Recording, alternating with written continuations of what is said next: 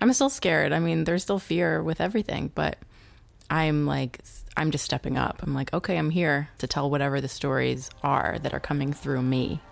But I have to make myself available to them. I have to do the work to receive the inspiration, to be in the right place at the right time, to put the right teams together, to all of it.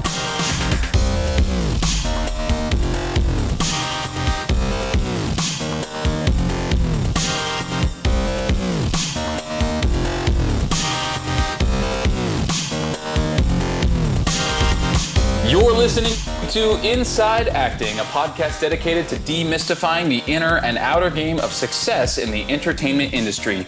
I'm AJ Meyer. And I'm Trevor Algatt. Your announcer voice is in full force this morning, man. And coming up in episode 244, we have the third and final part of my chat with actress and filmmaker Sofia Savage.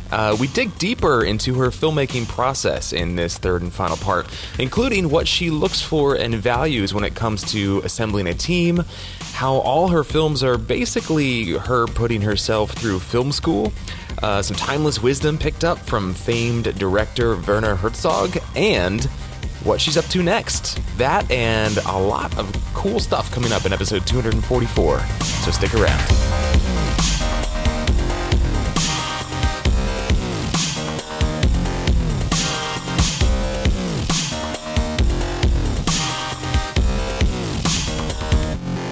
Support for this episode of Inside Acting comes from Rehearsal Pro, the next version of Rehearsal, the essential app for actors. It's now available in the iTunes App Store, so check it out. If you want to learn your lines, be off book for your auditions, explore your character, and make stronger choices, and do a whole lot more, go to rehearsal.pro/IAP, as in Inside Acting Podcast, right now to learn about all the great new features in the new version of Rehearsal, the groundbreaking app designed by actors for actors. That's rehearsal.pro/IAP.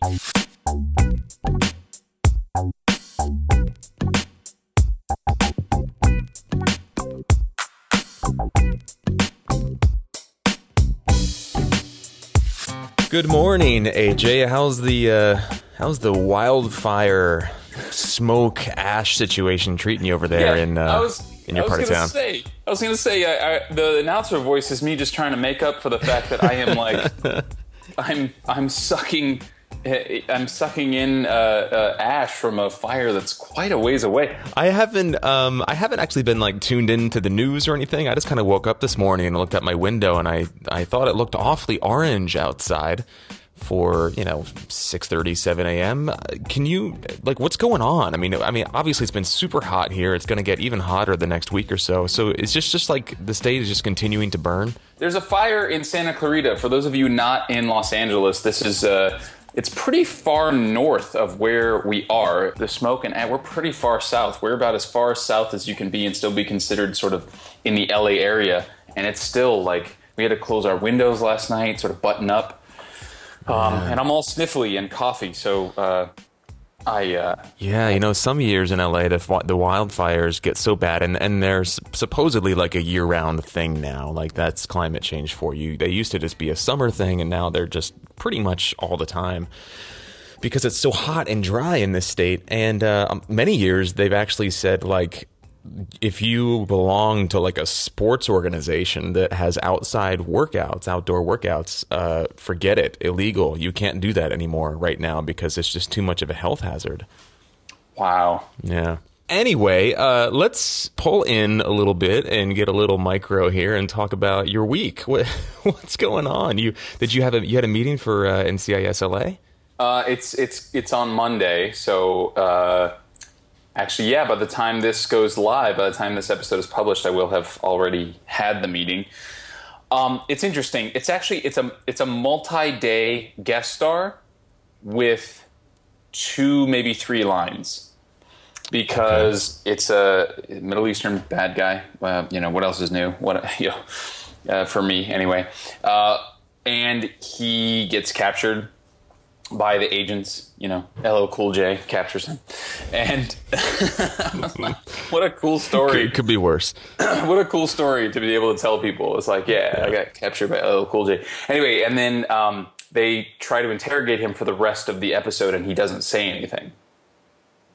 So multi-day guest star with like 2 or 3 lines. So kind of interesting. But anyway, there's not really any big takeaway. I'm excited to go in and do the audition. There's a lot of physical stuff, so it'll be interesting to see how that plays out. Yeah, that physical stuff in the audition room is always so interesting because it's like, how far do I go with it? How cheesy do I get with miming this kind of thing? You know, when I auditioned for Midnight Monster, the audition scene, like I was like, you know, tied to a chair and getting punched in the face a bunch, and I was like, oh shit, how do I do this and not seem like, you know, delusional or crazy or whatever? And I just totally mimed like getting punched, and it worked, but it's one of those things where you're like, how do you handle it? So how are you going to handle this physical stuff? How physical is this meeting? It's not too bad. I mean, it's a little bit of that, you know, what you were just saying. It's a little bit of like sitting in a chair and miming them like handing me a phone that I smash on a table and stuff like that. So, you know, there's definitely some stuff. I think that a lot of casting directors don't care that much as long as you have like the physical idea of what is happening in the scene. So that's what I'm going to do. I'm just going to focus on like, you know, at one point he hits somebody with like a clipboard or something. So I'm just going to use my sides for that. Okay, cool. You know, that kind of thing. I think most casting directors, like, they get it. It's an audition. You know, it'll be different on the day, and you'll have a fight choreographer and everything. Like, there's going to be, you know, some well staged action. Has it crossed your mind to diffuse the potential awkwardness of a very physically active audition with any sort of comment or preface of any kind? Oh, I'm definitely, yeah, that's going to be, you know, Jonathan Prince, who is a really well-known writer, director, producer, who comes into Howie's from time to time, every couple of years. He is a big advocate for breaking the fourth wall before you start your audition, to like just create a human connection with the people on the other side of the table. So my question for this audition is going to be something along the lines of, all right, how are we doing this, guys? Like, how are we going to make this work? You know, and you know, the thing is they're going to be dealing with actors all day, you know, having the same question. So at a certain point, they're probably going to have like a very set way of doing it, or at least that's how it. I've noticed that it works, especially in like commercial auditions. They're like, all right, you're going to walk in, you're going to hit this mark, you're going to turn there, you're going to hand them this thing, you're going to look over there, you're going to high five, you're going to blah, blah, blah, da, da, da. Okay? All right, let's practice it once. Okay, good. Here we go. You know, they do that a lot in commercial auditions, so I imagine they'll have something sort of lined up. That's really exciting, dude. I'm excited to hear how it goes, and those physical auditions are always a lot of fun. Yeah, it's gonna be a blast, and I'm doing that thing that we talk about on the podcast. I'm figuring out who I know and who I can reach out to. There's an actor that's a series regular on the show now, or has been for the last few seasons, that I know through a mutual friend, and also I think it is a CBS Studios production. So my hope is that the manager of casting that I had my meeting with, you know, about a month ago, has some kind of purview over this. And you know, obviously it's not the casting director's job to cast someone, so what she can do is already done, right? I'm getting in the room, and I don't know if she had anything to do with that, but you know, it won't hurt to reach out and be like, hey, you know, since our meeting, this is my first time coming in, and I'm excited. Cool. All right, well, this episode of Inside Acting is also brought to you by VO2GoGo.com, the award-winning voiceover training system and winner of Backstage's Reader's Choice Award for Best Voiceover Training 4 years in a row. You can visit VO2GoGo.com/start to get access to a free Getting Started in Voiceover online class that'll really set you up to win and help you add voiceover to your acting portfolio. So that's VO2GoGo.com/start. And we've got two questions we wanted to offer our thoughts and response on. And the first one I'm going to kind of defer to you, AJ. This comes to us from Corey. And Corey wrote us with this a few weeks or maybe even months ago at this point. So Corey, thanks for hanging in there and being patient. The core of her, see what I did there? Core. The core of her question. I'm sure she loves that. Or her situation is, she says that she's currently based in New York City. She's freelancing, or I think hip pocketing is the term that you've used, AJ. In LA, yeah, they say freelancing in New York and other markets, but in LA, look at that! It's a regional thing. I like that. It is a regional thing, yeah. Okay, so she's freelancing with an agent that she likes in New York City, and this agent sends her out quite a bit, but she has yet to book anything with this agent. And since they're only in a freelance relationship, they're not signed. There's no contracts yet. She was wondering how much she should advertise her relationship with this agent, given that she may end up freelancing with another agent as well, since, that's the perk of having a freelance relationship after all. So she's wondering, should she use her resume that has this current freelance agency relationship contact information? Should she use that on her resume for the auditions she's going to, or just the ones that this agent sends her out on? On her website, she also asks, should she be listing this agent's contact information under the Contact Me page, or should she just have the direct contact info? So basically, it's like, how formal how formal should she be treating a freelance relationship, given that there's the potential for other agent relationships and that nothing is sort of set in stone yet?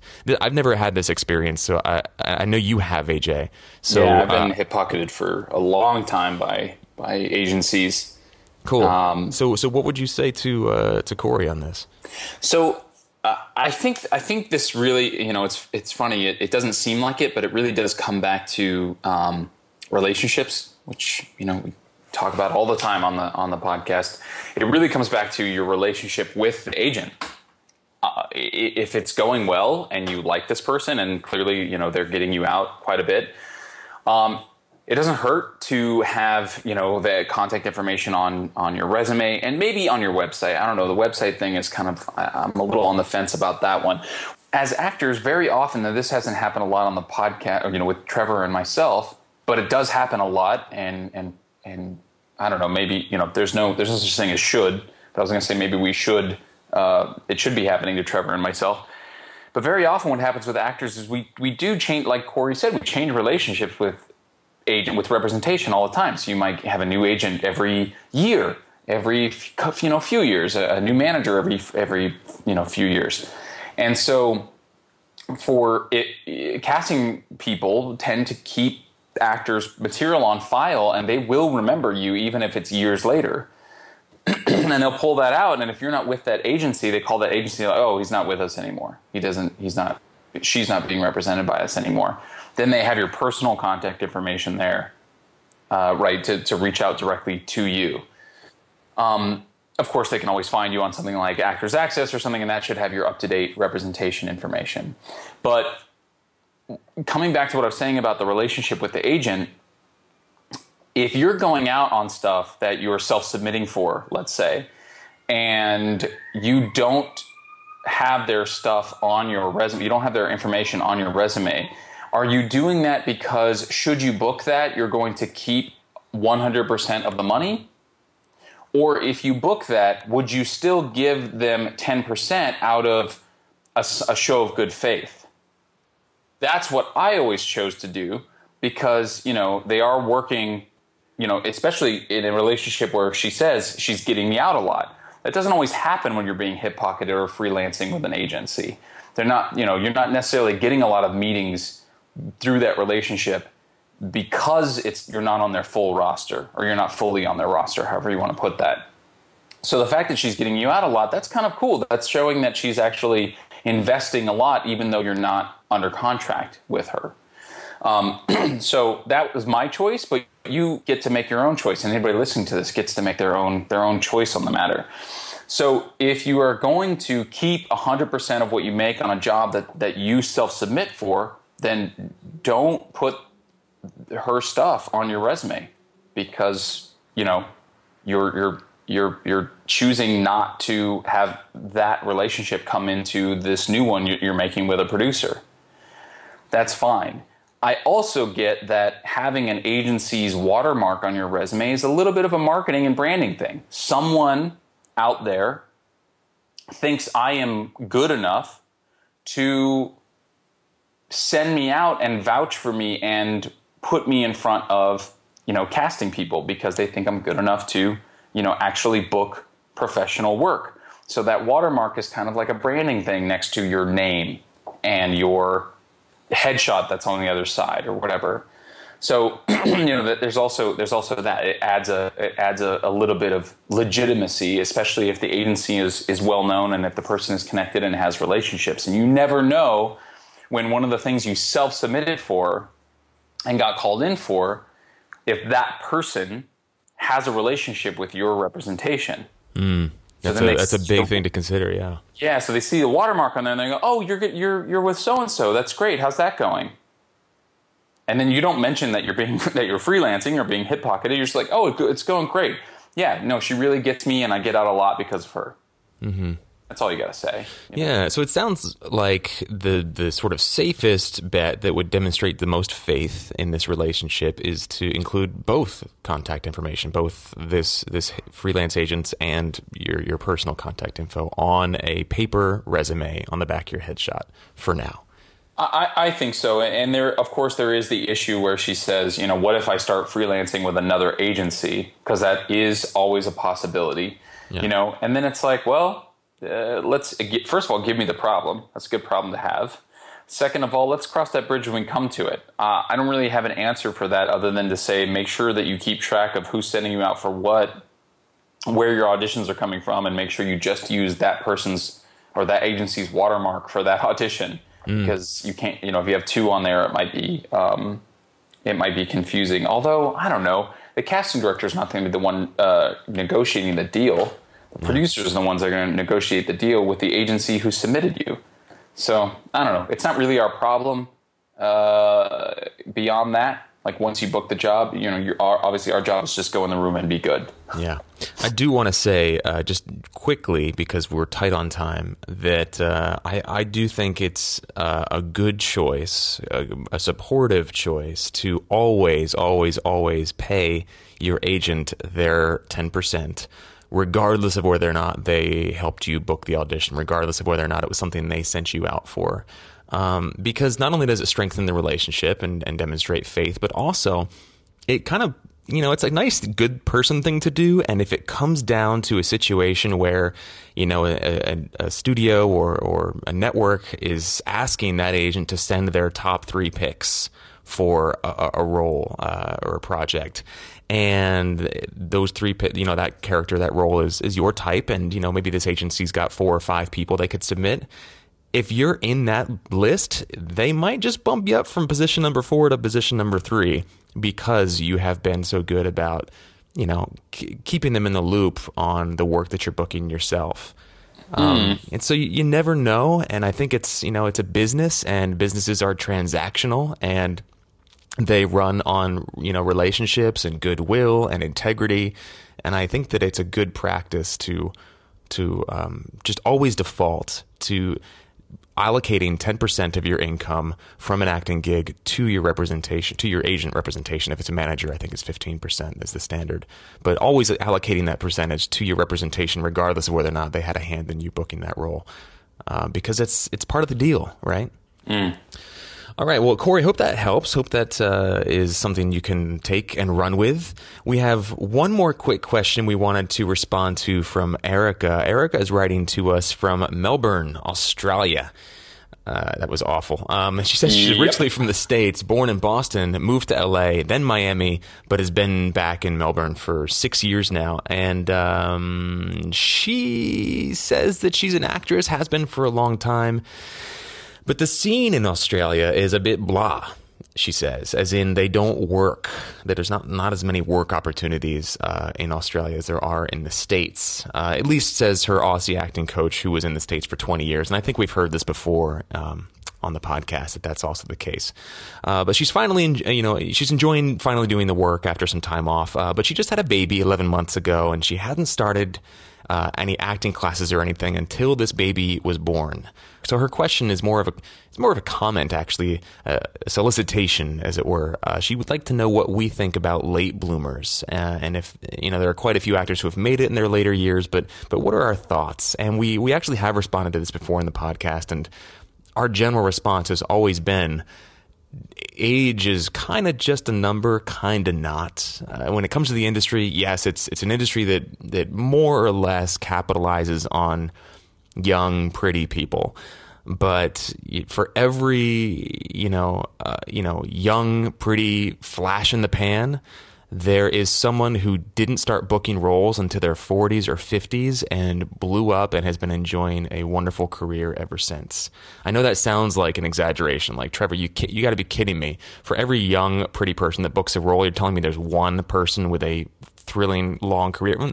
Maybe not one-to-one, but plenty of examples of people that work steadily. I mean, people that you may not know by name, but they're working constantly in regional theater, doing bit parts on television shows all over the world, not even just in the U.S., domestic market or their, respective domestic market. So if you're willing to do the work, if you know your type, and you're willing to do what it takes to build those relationships and just keep showing up, you're going to find success. I really, really believe that, regardless of your age, regardless of what you look like. If you know what you're delivering, what you're providing, then it's going to happen for you if you keep at it until you're really good. That's my thought on, quote unquote, late bloomers. Anything that you would add to that, AJ? No, I mean, like you said, we have addressed it on the podcast before, and I don't think there's such a thing. It's something that you can always, what is it, the saying that there's no such thing as like being rejected from acting? Like, rejection is a myth. Like, you can't actually ever be told you can't act anymore, right? So regardless of whether or not you're going out for like quote unquote professional deals or professional gigs, you can always be doing something. And I've heard there's a pretty great, theater scene in Melbourne. And I think a lot of the television shows that get shot in and produced in Australia are actually shot in Melbourne versus Sydney or, Perth on the other side of the continent. So anyway, I 100% in agreement, Trev. There's really no such thing as a good time to start or a bad time to start or being too late. Yeah, I think it's an unsupportive conversation that we can all let go of. Let's roll into part 3 with Sofia Savage. Some really good stuff in here for the filmmakers listening. If you are ready to rock with your film, there's a lot in here you can take away to light a fire under your butt and get going. So here it is, part 3 with Sofia Savage. We'll catch you guys on the other side.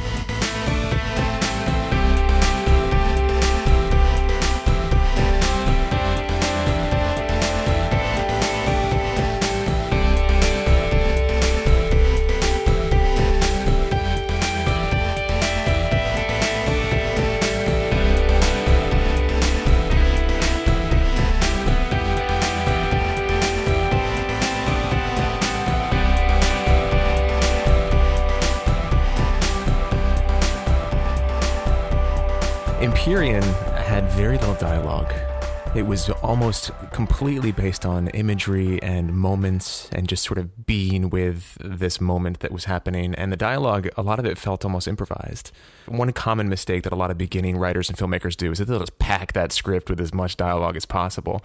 And I love the way that you really pulled back on that and just let the images and the moments speak for themselves. So was that a conscious choice, or did that just how the story evolved? So thank you.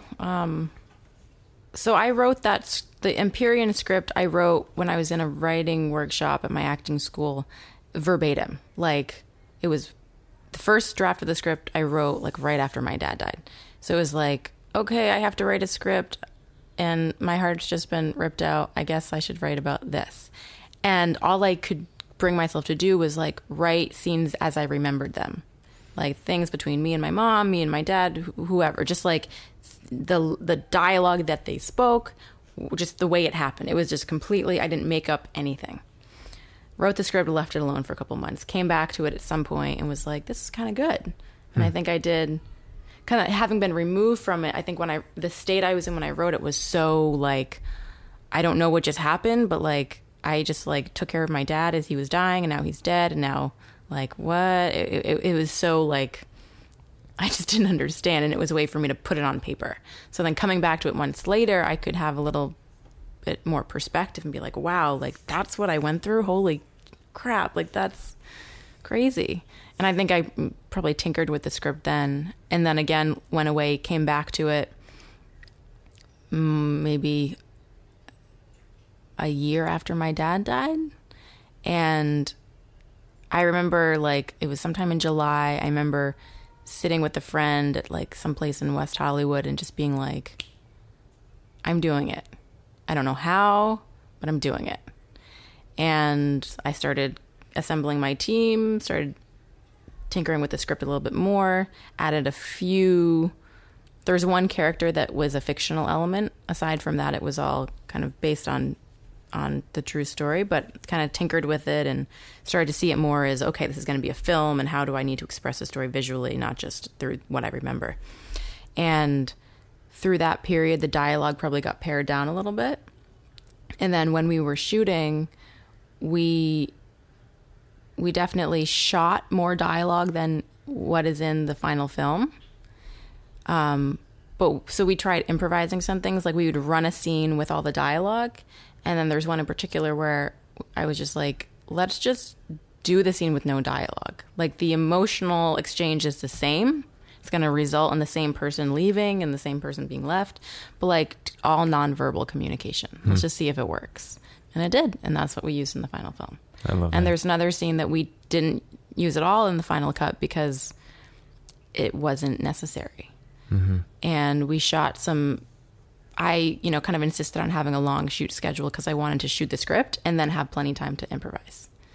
And a lot of what we improvised, which was really me and my cinematographer just being like, we're going to follow you guys. And I would kind of feed the actors like a dynamic, like, okay, you and dad are doing this and he just told you this and try that and just see how it goes. And we would just follow them. And it was magic. I mean, I don't know what else to say, but that when you prepare your actors well, when you cast it well, you choose the right location and you give your actors what they really need and none of what they don't, the improv is just the most magical. That's the most magical thing, yeah. And it's not like, let's just improv for fun. Like, I knew I wanted to use the improv stuff. I knew I wanted to get the dialogue scenes so that we had it. But my hope was like, if this improvisation works, that's going to tell the story emotionally in a way that the dialogue can't. Yeah. So when I was editing, the first cut I was editing with someone else, and it got us part of the way there. I submitted that version to a lot of film festivals, spent a lot of money, but was not happy with it. You said when the first part you were editing it was someone else? What do you mean? I was co-editing with somebody else. Gotcha. I had never edited before, so I thought I needed to, and he had been, co-producing with me, but long story short, it wasn't working out, and I kind of finished it, feeling like, oh, there's all these deadlines, I just needed to be finished, so it was finished, and then I spent all this money for film festivals and wasn't having any luck and didn't like the film. So I was like, all right, I'm going to get, a friend gave me some editing software, and I recut it and cut like 11 minutes out. Wow. And so the original was almost a half hour. It was 29 minutes, I think, and now it's like 18. Yeah. So cut out a lot, got a lot more experimental, just really found pieces of footage that spoke to my heart, like the parts that felt the most like I did during that period of my life. And I was like, I don't know if people are going to get this. It might be too ethereal and out there and not clear enough, but the whole film was like, it was such a cathartic thing for me. And I was like, if it's such a hard thing to articulate what I went through. So I was like, if I feel while I watch this film that it's communicating something about my own experience that even I have a hard time understanding, then maybe other people can relate to my story or their own story. Because everyone's going to go through this if they haven't already, losing a parent. It might not be to brain cancer. It might not be the dynamic that my family had, but like, it's going to happen, you know? So I was much more happy with that second edit and really highlighted that improvisational spirit that we had, which was, I'm so glad that I had the team around me that I did, because they really trusted me. And I think it was just out of respect for it being my own experience that they really, I think everyone felt like there was something kind of magical going on. Like we all kind of had to surrender to what was meant to happen and just let it unfold. And it did. And I watch the film now and I'm like, as a filmmaker, I'm like, wow, I feel like I've learned so much since then. But I'm also really proud of it because I had never directed something before. And to tell that story as like a debut, I can't imagine being more exposed or vulnerable than I was with that film in terms of as an actor, as a writer, as a director, as a daughter, as a sibling, as everything. It was like, not only is this like me stepping out into the world of like what it is to be a director and potentially, or an actor, and you know, all the criticism that can come with, and like, here's like this thing that has torn me apart and my family apart. Here it is. You know, but it felt great. Yeah. In a weird way. It was like, now it's out. It's really refreshing to hear this process, because I know a lot of people, and we've had a lot of people on the show, nothing wrong with this, but you know, they meticulously storyboard and break down their scenes, and everything is sort of put in place before they even shoot. Then they shoot it, they get all the shots, all the angles, they go to the editing room and they completely reconstruct the film exactly as they'd envisioned it originally. And there's no soul. Well, maybe. I mean, sometimes. I mean, but it's. I mean, I do that stuff too. To be clear, not always, but I am very much type A and do a lot of homework in pre-production. But the reason I do that is so I can get on set and throw it all away. Yeah. Just like with acting, like, do your homework, use whatever technique you've learned, whatever book you've read. Like, there's a gazillion different techniques and tools you can use as an actor too. So use it to prepare. But when you show up, throw it away so that you're actually living it. Yeah. Because otherwise, everyone knows you're acting. Yeah. And that's the worst thing. As an actor, you don't want people to look at you as like Sophia acting as this character. It's like, no, please forget that it's me. If I'm doing my job, you will. You know, you got to throw the homework away, but you got to do it. It's weird, but yeah, I love that. Works. Yeah. Well, there's freedom within structure, and you have to start with the structure in order to have that freedom to play. Because then you sort of know what's out of bounds and what's not. And that's great. So do you feel like you've got a certain style emerging? Well, do you think Total Moon and Empyrean were I can tell that companion pieces of similar style? Yeah, they have a similar feel to them. I mean, yeah, they're both slow, weird, disturbing, moody, lots of natural light and outdoors and sparse dialogue. So yeah, but then I just finished one that I would have showed you before I came, but it hasn't been color corrected yet. But I shot it last March or something. It's new. Cool. That one is totally different. Totally different. And you wrote, directed, produced, all of the above. Okay, cool. And it's so weird, and it's kind of horror-ish. Oh shit! Which I never thought I'd do a horror, and it's not, but it's flirting with horror, and it's all like handheld found footage, all the stuff that I don't like typically. But the way, again, it was like what I was dealing with, ideas I had, a location I wanted to use, a dynamic I wanted to play with, and it all came together pretty fast. And I shot it with my friend Amanda Adrian, who's also in Total Moon, and it came out of her and I kind of commiserating over what it is to be an actress in this industry. And it's weird. A horror film is, about being an actress in this it's industry. weird. And it's, there's other films that it's a little bit of a cliche in terms of like, oh, it's about actresses, blah, blah, blah. But I feel that I used found footage and this situation in a way that I haven't seen before. And it was an experiment. All of my films are like, it's me putting myself through film school, and this is just like another class, another experiment. And I think it worked. Not perfect, but I think it worked. It's very weird for me to watch. What's it called? It's called Victim Number. Okay. All right. Which was a working title. All of my films, I've given them working titles, and then I never changed them. You also did another one. It was like it was dark. It was like a little girl in a ballet class that kills her teacher.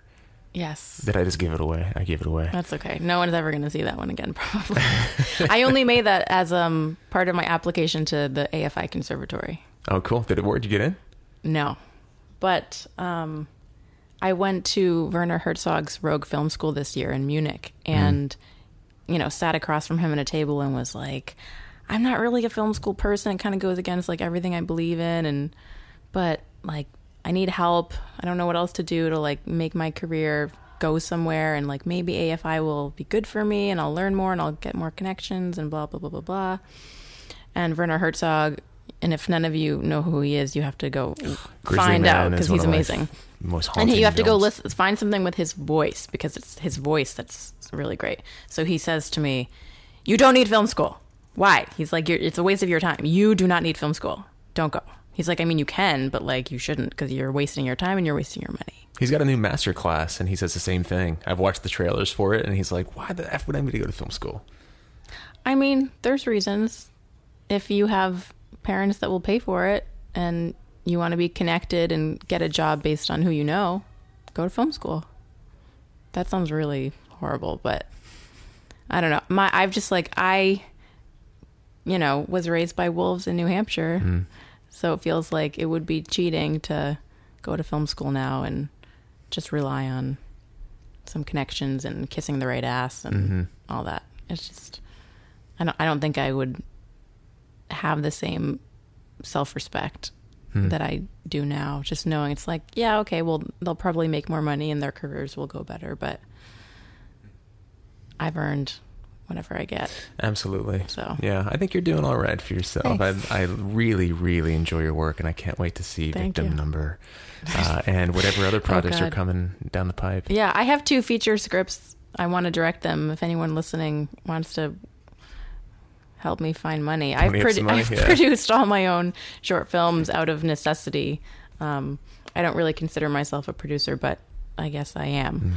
But producing a feature is something a little outside my expertise. It's a big step up. Yeah. I want to ask you one more question, because I know we got to wrap up, but I want to ask you one more question before we get to our final 2 questions. Okay. So 3 questions. Great. And that question is, I get the sense that you have a very, or you at least put a lot of emphasis on a healthy working relationship with your cinematographers. Because the way your films are shot and paced, like I can tell that it's very much a team effort, and especially just the way, like the mood of everything. So can you talk a little bit about how important it is for you to find a cinematographer that you enjoy working with? Cinematographer is the first person I cast. They're really the other director. Yeah. And I think it is a team effort. It's a collaboration. I don't want to work with a cinematographer who's just going to do what I tell them. I know what I like.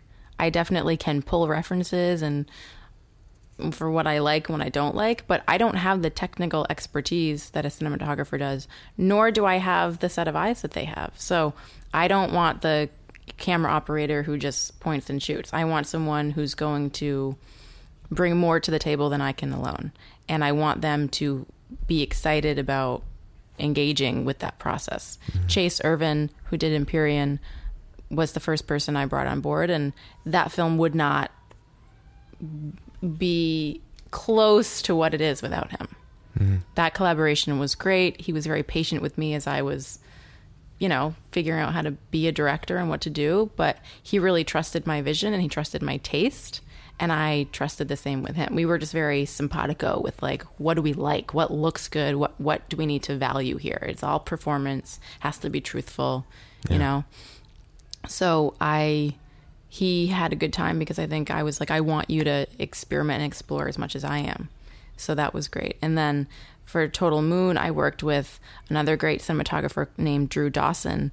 And he, I think he wanted me to be more directing things, which was fine because that was our setups were like very intentional, not really moving shots. It was a very different style, but he and I, talked a lot about how to kind of use this incredible environment and how to frame everything and just the pace and he, as you can see, he's very talented. That house, man.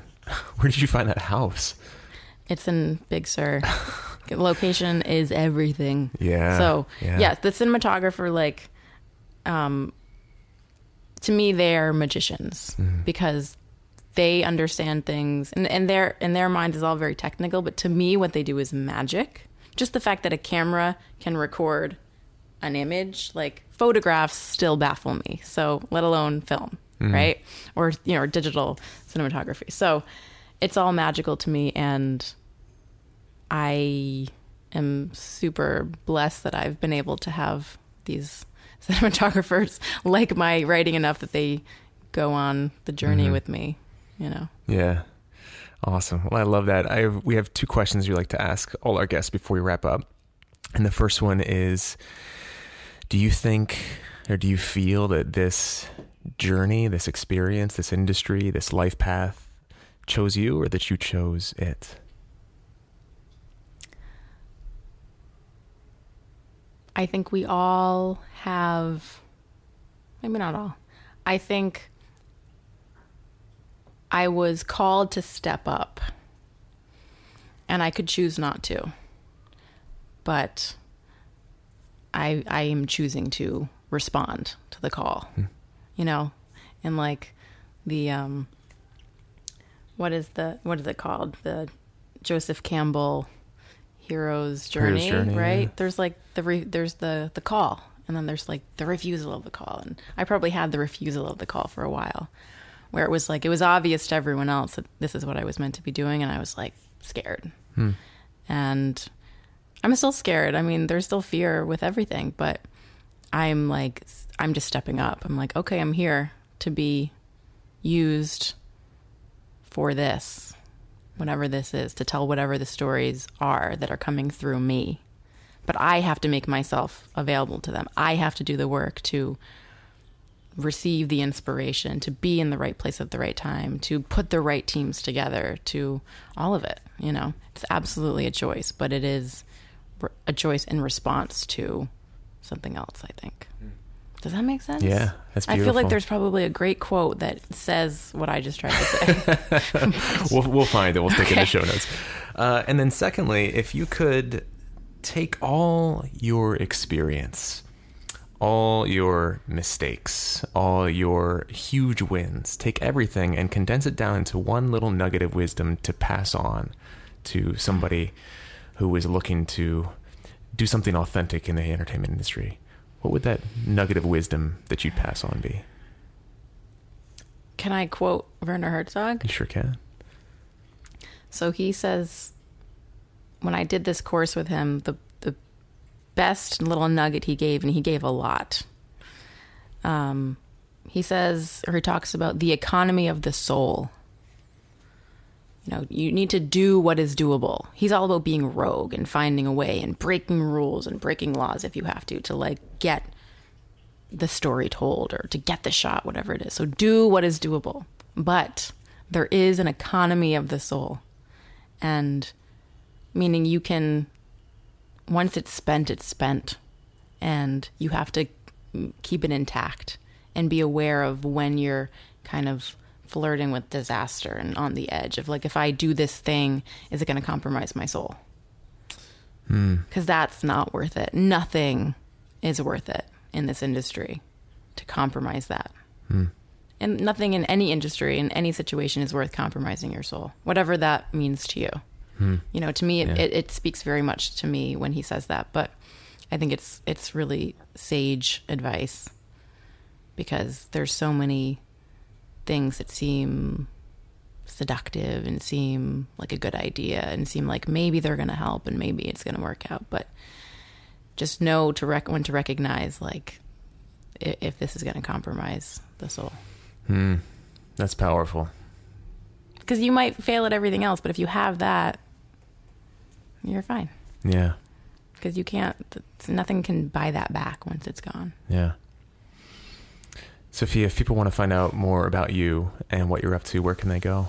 My website for directing is savagesophia.com. And for acting, it's sophiasavage.net. I'm on Facebook. I'm on Instagram.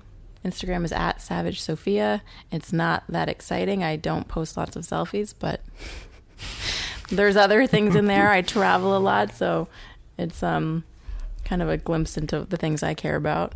I'm shooting a feature in Kansas this summer. Awesome. I'm really excited. It's my first feature, and it's with another director who did Werner Herzog's seminar a couple years ago.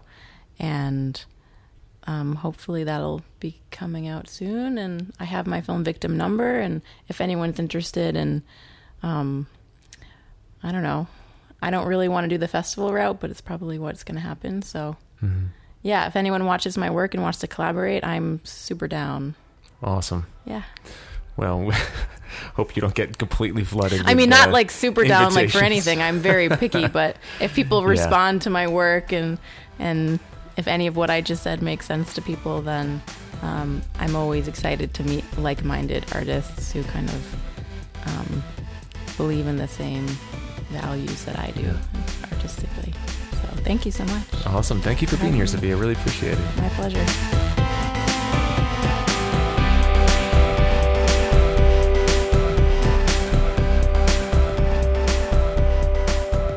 Hey folks, welcome back. There's some really great stuff in this section, and I haven't heard it, but I read through your notes, Trev, and it's so funny because, how often has it happened where, you or I have some stuff going on in our personal or professional lives, and then the interview that comes along hits on those same themes, and she talks about magic in this section, and that's my pick of the week. Anyway, yeah. It's just great stuff. Yeah, lots of good quotes that I pulled from this. As you have heard, I'm very inspired by her work and really excited to see what she's doing next. And it's just so much good stuff. Like between this and Blake Robbins' interviews and Brandy Ford's interviews, there's just a wealth of information about how to make your own film and really do it right. Set yourself up to win from the very beginning. So also, I just want to mention that one thing I'm going to start doing is taking the full interviews, unedited, full interviews, all bunched together into one, long thing. And we're going to post them in the membership. So people who would like to go back and reference those or just have them on hand, they'll be able to access and download the full interviews without us talking on each end. So it's a little bit easier for them to re-listen to everything in one hit. So I love that. Another little perk for the membership. Idea. Yeah, that's a great idea. Yeah. All right, so speaking of magic, you said, and this is something that I am so behind on. You said you're late to the party. I'm even later to the party. Your pick of the week. Yeah, I know I'm late to this party, but Big Magic by Elizabeth Gilbert. I think it was Timothy Patrick Waterman, our PR social media guru. He's been doing such a great job, by the way. Hi, Tim. He was posting this in our project management system that we use for the podcast, saying like, oh my God, everybody has to listen to this or read this or whatever. I've been listening to the audiobook. I'm not finished, but the reason it is my pick of the week is because, well, I'll give you two. I said I'm not finished, and even though I'm not finished, I have already laughed and cried really hard. Laughed really hard and cried really hard listening to this. It is unbelievable And the second reason is it is unbelievable because it is, in Tim's words, such a love letter to artists. She says multiple times, and I do believe that this is true, that the ideas in the ideas in the book, or the overall sort of thesis of the book, does not just apply to artists. It can apply to anyone, because she believes that creative pursuits and creative results can come from, anyone, engineers, doctors, accountants, whatever. And so it really can be for anyone. But obviously because it is, about living a creative life, people who are creative will just eat it up. And it's so inspiring, and it will probably change the way that you look at your art and the way that you live your life on a daily basis, as far as your relationship to your own creativity. Wow. So anyway, there's a link to the book on Amazon. But, and you said you're listening to the audiobook? I'm listening right now. I'm just listening to sections of it on Audible. Yeah. But I'm definitely going to read the whole thing cover to cover. That's awesome. It's incredible. Yeah, and she narrates the audiobook, right? She does. Yeah, it is all her. I could listen to her read or do anything. It's funny because she's not in her like TED Talk mode. She has like a little bit of a audiobook voice, but it's so well written. It could be read by somebody who was just reading monotone, and it would probably be just as effective. Yeah, she's an immensely talented writer, wonderfully rich and deep heart. I love her and her work to pieces, and this has long been on my list. I just got to get on this. So, Big Magic by Elizabeth Gilbert. All right. So check it out. Yeah. And I heard recently about your pick of the week. It's been floating around. A lot of people are jumping on board with this. Yeah, it's kind of a silly little thing that's also simultaneously very, very awesome. And I discovered it like a year ago, and I started using it like a year ago. And I think I invited you to it, AJ. I'm not sure if that email invite ever got to you or not. It's a task list manager, to-do list type thing. It's web-based, app-based, digital, whatever you want to call it. But it gamifies things by basically putting your to-do list in the context of a sort of old school RPG, an old school role-playing game. And it's called Habitica. So I'm sure some of our listeners have heard of it. You can find it on Habitica.com. There's a free version that you can do, and then there's also like a $5 a month version you can do to unlock extra features. And it's just a fun way of sort of playing a game as you stay productive. And I'm always, sort of tweaking my systems and seeing, what's going to provide the sort of optimal situation for me. And things work for a while, and then I'm looking for something more as I sort of evolve. And lately I've just been like really having this hankering to play a game. It's just a fun little thing. You can team up with friends, and you basically plug in your to-do items. You can do habits. You can do, negative and positive habits. You can do to-do items. You can do dailies, and you can assign a sort of difficulty level. And then as you check them off, your little avatar character guy will gain gold. He'll gain experience points, and you can, hatch eggs that you discover on your, quote unquote quest of productivity, and you can unlock new armor and things and backgrounds for your kids. It's just a cheesy, fun little thing that gamifies your everyday to-do list. And I love Todoist. I love my little Moleskine notebook. I love Coach.me. These are all sort of the same thing. But Habitica adds that layer of gamification to it that I'm really enjoying. It's so cool. So AJ, you should sign up, dude, and we can be in a guild together. We can actually go slay monsters together by being productive. If you sign up, let me know, and we'll connect in the system, and then we'll be in like a tribe together. I have 0 games on my phone right now, 0, including no Pokemon Go. So I think, Habitic. This is me. I'm literally typing it into the App Store. Yeah, there's an app for it, and you can also. I right now I've only been doing it for a couple of days, but I use a combination of the app and the web interface. the website. I just kind of have it open in a tab as I go through my work throughout the day. All right, so that's Habitica and Big Magic. We do have a listener pick of the week that we're going to shelve and talk about next week because we're out of time. But make sure you check out Habitica. If you like it, shoot us a tweet and let us know, and we'll team up on there. So today's episode of Inside Acting was produced and co-hosted by me, Trevor Algatt, and AJ Meyer. Jen Levin is our production coordinator. Gadali Gubarek is our marketing and web director. Deborah Smith is our community manager. Timothy Patrick Waterman is our director of public relations.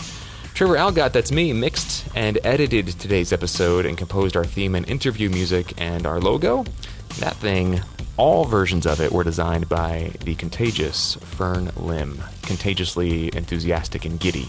Not contagious. You can sign up for our weekly email dispatch and listen to all of our episodes at our website, insideacting.net. You can also find us on Twitter, Instagram, YouTube, Facebook, SoundCloud, Stitcher, and iTunes.